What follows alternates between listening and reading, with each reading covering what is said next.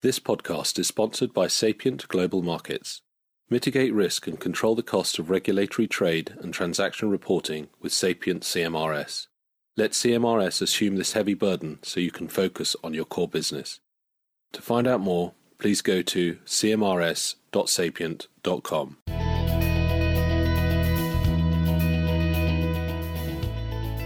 Hello and welcome to a DerivSource podcast. I'm Julia Schiefer, the founder and editor of DerivSource.com. In continuation of our Brexit coverage, in this podcast, we speak to James Doyle, partner in the International Debt Capital Markets team at Hogan Lovells, who explains both why English law will still prevail in the derivatives world post-Brexit, and also the different trading models that could emerge after Article 50 is invoked.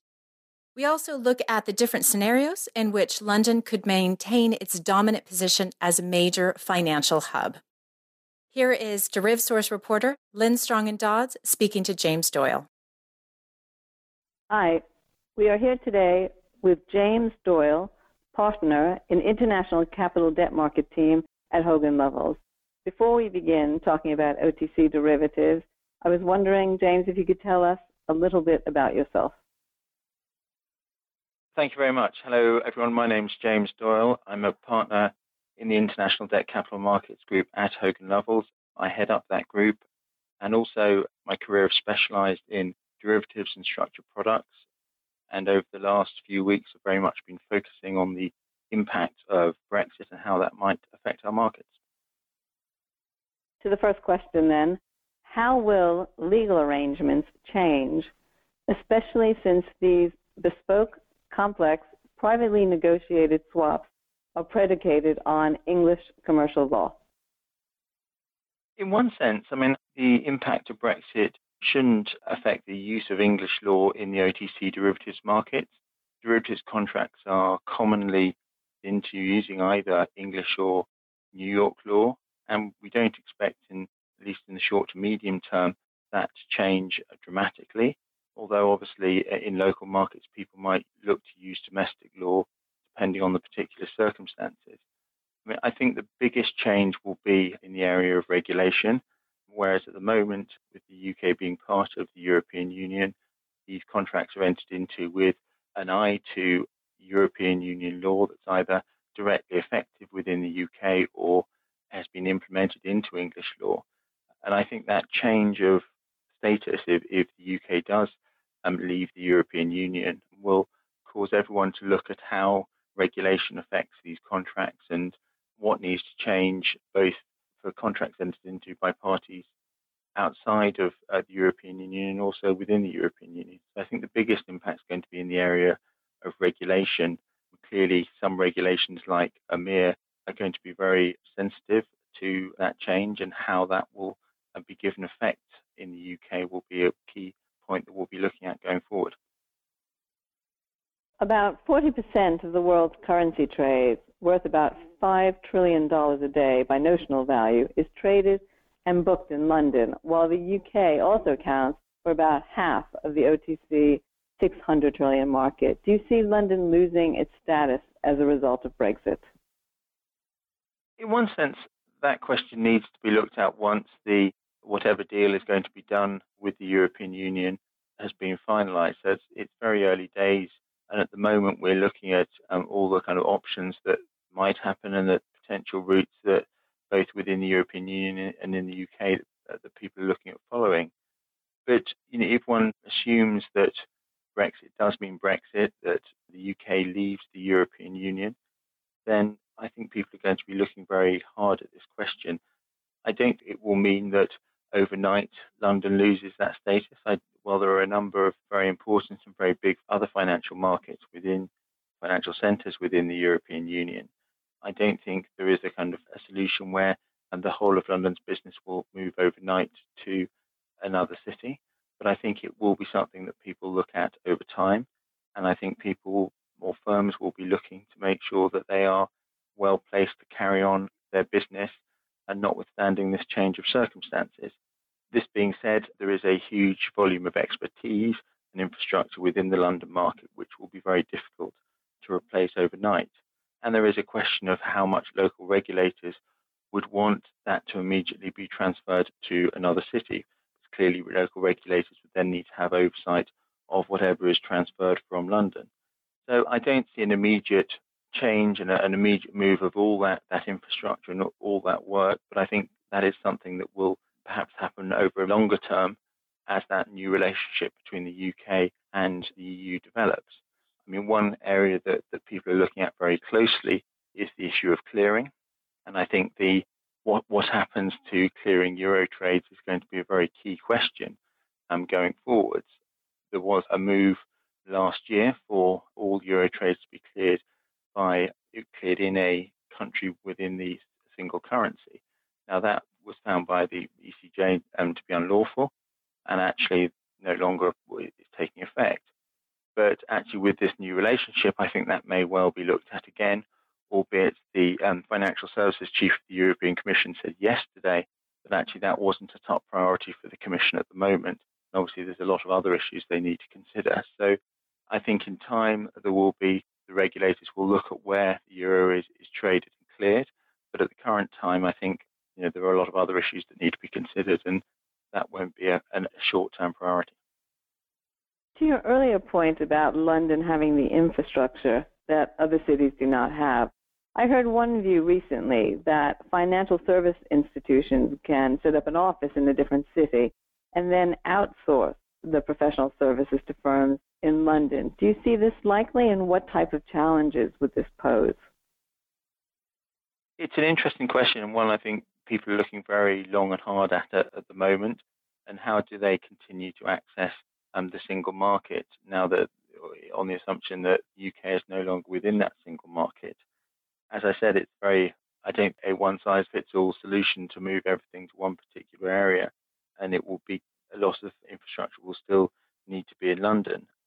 How that's actually going to work in practice will need to be discussed with local regulators, but I don't think it's a case of simply setting up or having a brass plate in a particular country within the European Union and then keeping really what you've already got in London.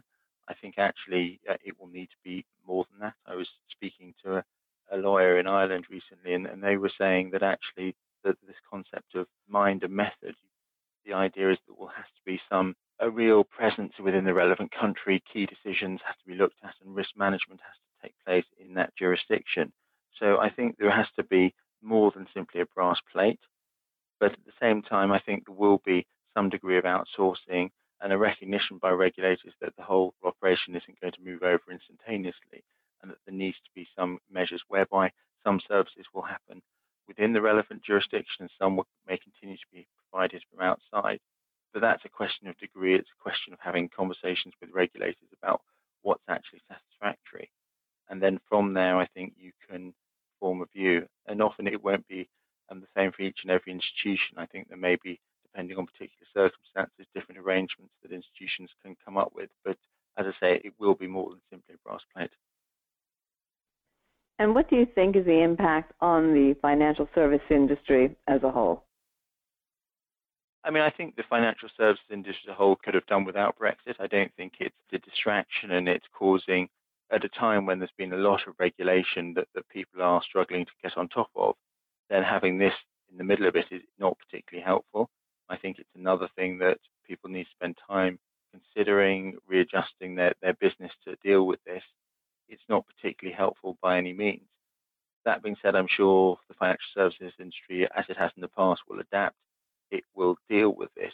I mean, I think there is a further point really about the regulation of the financial services industry, because both within the UK and actually within the European Union, if the UK ceases to be a member of the European Union, then the FCA won't be involved in the development of European legislation, particularly European financial services legislation.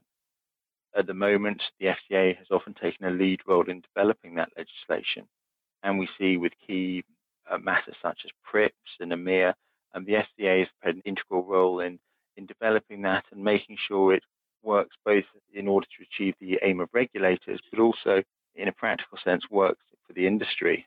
And I think the FCA is looked at for its role in this regard. So if the FCA is no longer there, other regulators are going to have to take up that mantle. And I think that will be something that maybe is not as easy as people think. And actually, the FCA may well be missed for the role they've played in developing European financial services regulation within the European Union. I mean, at the same time, within the UK, just because we've left the European Union doesn't mean that the FCA is not going to carry on taking a very stringent look at the financial services industry. And so I think for those hoping for a lighter standard of regulation, that may well not be the case, and the FCA may continue to look rigorously at how we sell and deal with financial services. And similarly, depending on what deal we actually end up with the European Union, there may be some kind of equivalent standard that the FCA want to put in place or the government wants to put in place. So we actually may end up having the same level of regulation or type of regulation that would have been the case had we still been in the European Union, albeit perhaps without the added benefit of having the FCA at the table in terms of developing that legislation so it works for the financial services industry in the UK. And finally, talking about the deal, there is a lot of talk about passporting, but can you please explain what the different options are? So the Norway versus Swiss and WTO or any other model that has been bandied about. In one sense, I think there's specific models, as you say, that people have looked at. So there's broadly, I would categorize that in 4 different areas. Firstly, I suppose that we stay within the European Union and some kind of deals struck. I think given the statements that have been made previously, I think that's much less likely now. The second model is effectively we become part of the EEA, so part of the wider European body, but not a member of the European Union, and that's the way Norway have gone.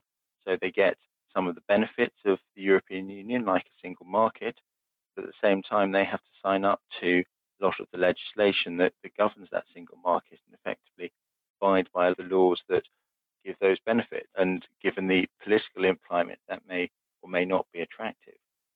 The second type of deal that could be reached is to effectively go for the idea of reaching bilateral agreements, so entering into trade agreements with the European Union and with other countries around the world. And that's a specific deal that would be done.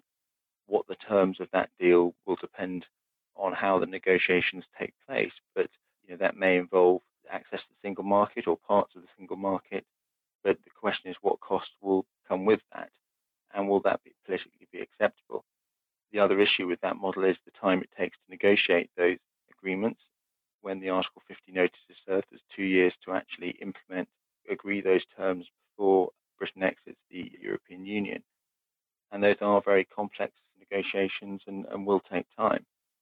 The last option is effectively a full exit from the European Union, no bilateral trade agreements with the European Union or other countries, and really just falling back to the World Trade Organization's rules, which is really a default option, which have the advantage, meaning the UK isn't subject to any European Union law, but at the same time won't give access to the single market, so won't achieve the benefits of passporting that many are looking to maintain.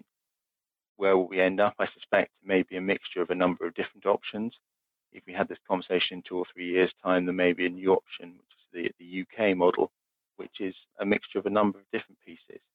And I don't think there will be a one-size-fits-all. I think there will be the UK will negotiate its own way in terms of how it deals with the EU and other countries. Well, thank you very much for your insights. It's been much appreciated. Thank you very much. It's been very good to talk to you. Thank you for joining us in this DerivSource podcast. To see more information on this topic, please go to the podcast show notes page on DerivSource.com. Thank you for joining us. Join us next time.